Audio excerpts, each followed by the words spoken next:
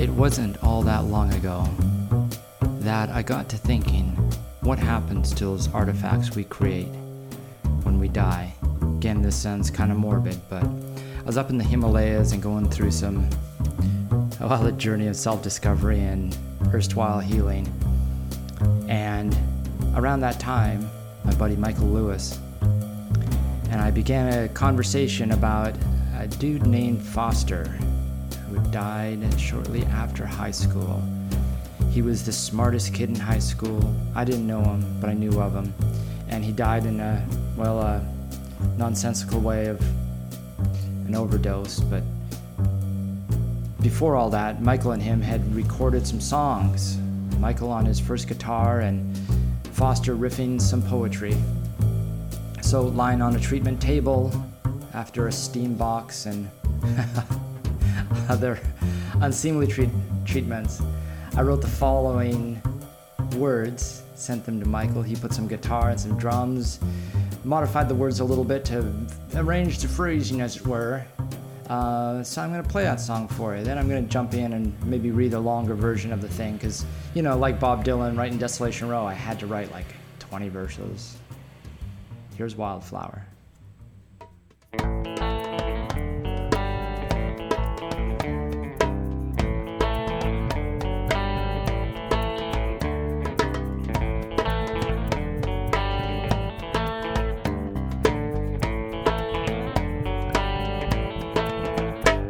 Hey Foster, can you tell me where the hell you left those tips?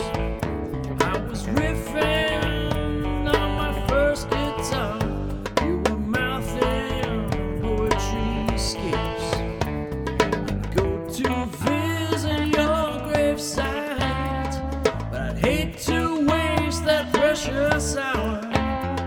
You don't belong in a flat mold lawn where you are a wildflower, a wildflower. Coded in my parents' basement, our earnest green, unflinching truth, unaware that 3 short years later be cashing in on your youth. Don't need to pour one out for you or leave a fat one road. I'll just light the signal fires to make sure your story is told. The tale of the wildflower.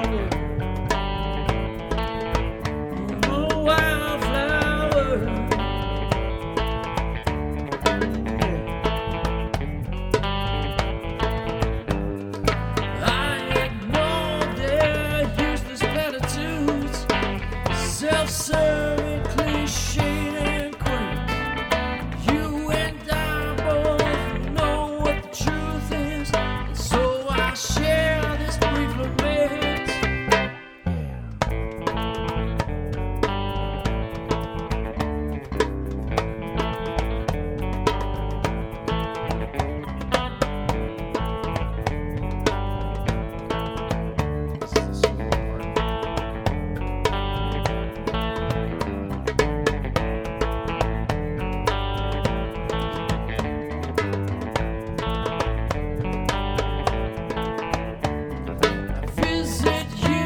Top the mountain where freedom lives and truth is found.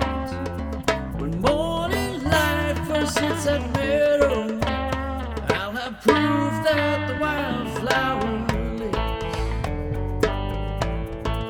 Oh, wildflower lives. Oh, wildflower.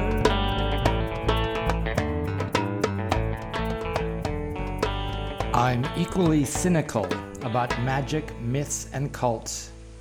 Check your religion elsewhere, I say, unless it's about happiness.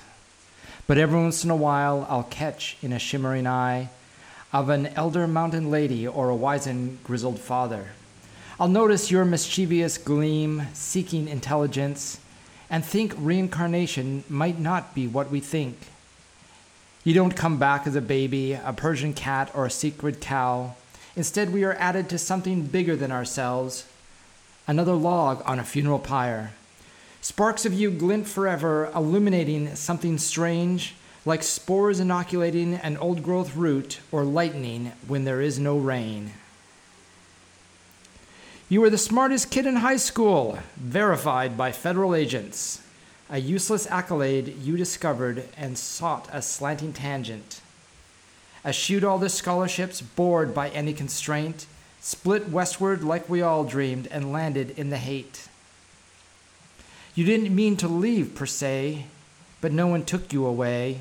You charted your own course, regardless of consequence. A quick neighborhood update. The horse kicked others besides you. Found in gas station bathroom stalls, still and already turning blue. I'm not sure what you were lacking or seeking with your experiment. It's not on me to judge, my friend, only to share this brief lament. I'd go to visit your gravesite, but I'd waste a precious hour. You don't belong in a flat-mown lawn when you are a wildflower. Don't need to pour one out for you or leave a fat one rolled. I'll just light the signal fires and make sure your story is told.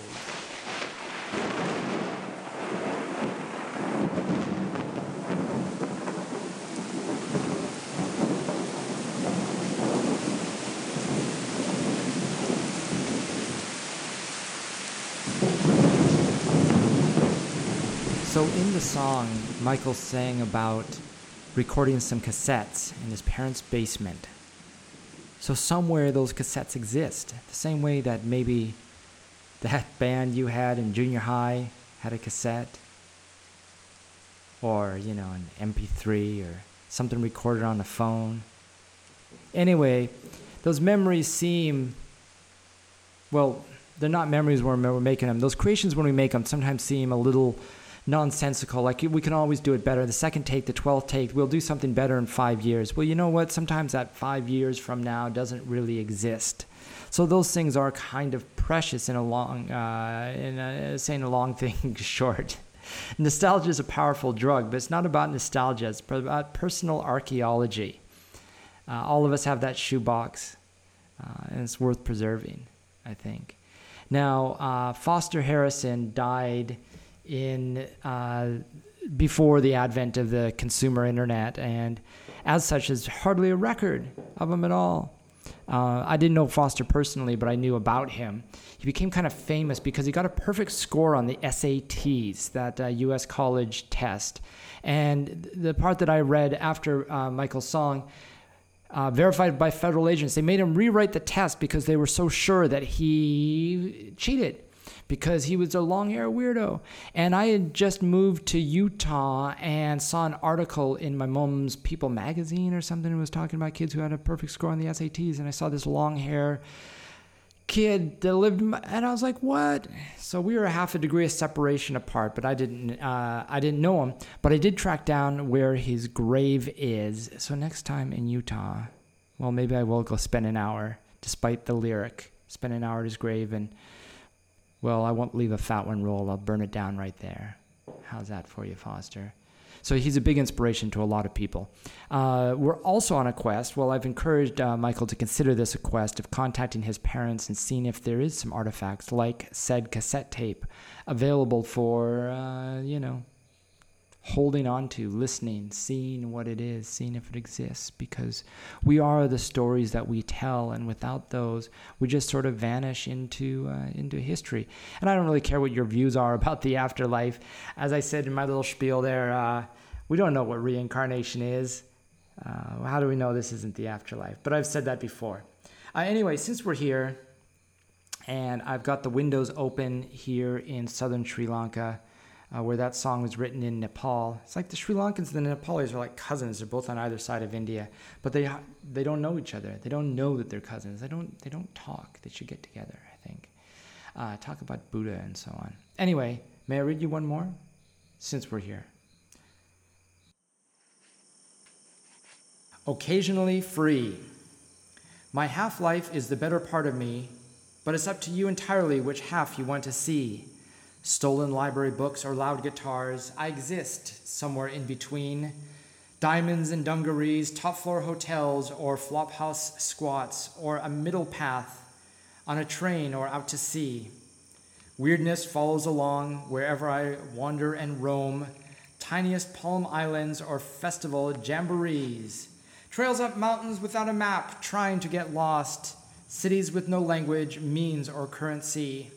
My skills are entirely impractical. Sitting in patio cafes, writing letters to loves I never knew, and drinking watery tea. I've minted banknotes on vellum, carved ink stamps in balsa wood, manufactured clandestine postage stamps printed in Singapore. Who will you choose when we meet out here on the globe? Will you recognize my face as a friend or consider me an enemy? 3 miles sideways, just a couple of pals, perhaps a lover and a best friend, rotating walk-on characters in a dramatic documentary comedy. How will you cast me in yours if I perform well in the required auditions? Scars from stingrays, a list of broken bones, initial carved on noble trees, scrapbooks full of secrets. I've heard of something called a home, but I'm not sure where I left it. You ask me where I'm from, I ask you where we are.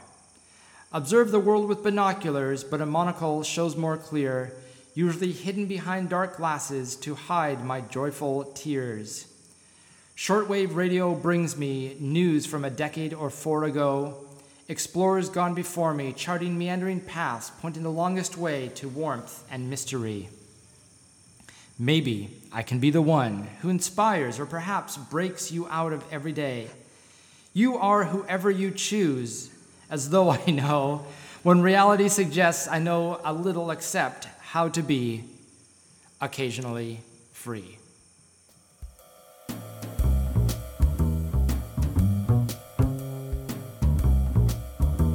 Oh, indeed, lovely folks. Together we journeyed far and wide around the world, collecting little bits of audio and inspiration, patching them all together for your amusement and enjoyment and introspection. You see, I often think about, this idea that we're all unique, and no matter how unique of a character you are, even our subject, Foster, your mom always told you you're 1 in a million. That means just in America, there's 350 other people that are just like you. How many more is that in the world? My math isn't that strong to divide into the billions. But I do encourage you to travel and wander wide to find your international doppelgangers. Sometimes they're a little hard to recognize, so you must look closely. Not all snowflakes are unique. There's only a set number of variables, just like we humans. But we do all have unique stories, so I do encourage you to keep your stories of you and your kin and your loved ones preserved and alive for the future versions of you. That is your postcard from Gravelly Beach. Fondly, Dave.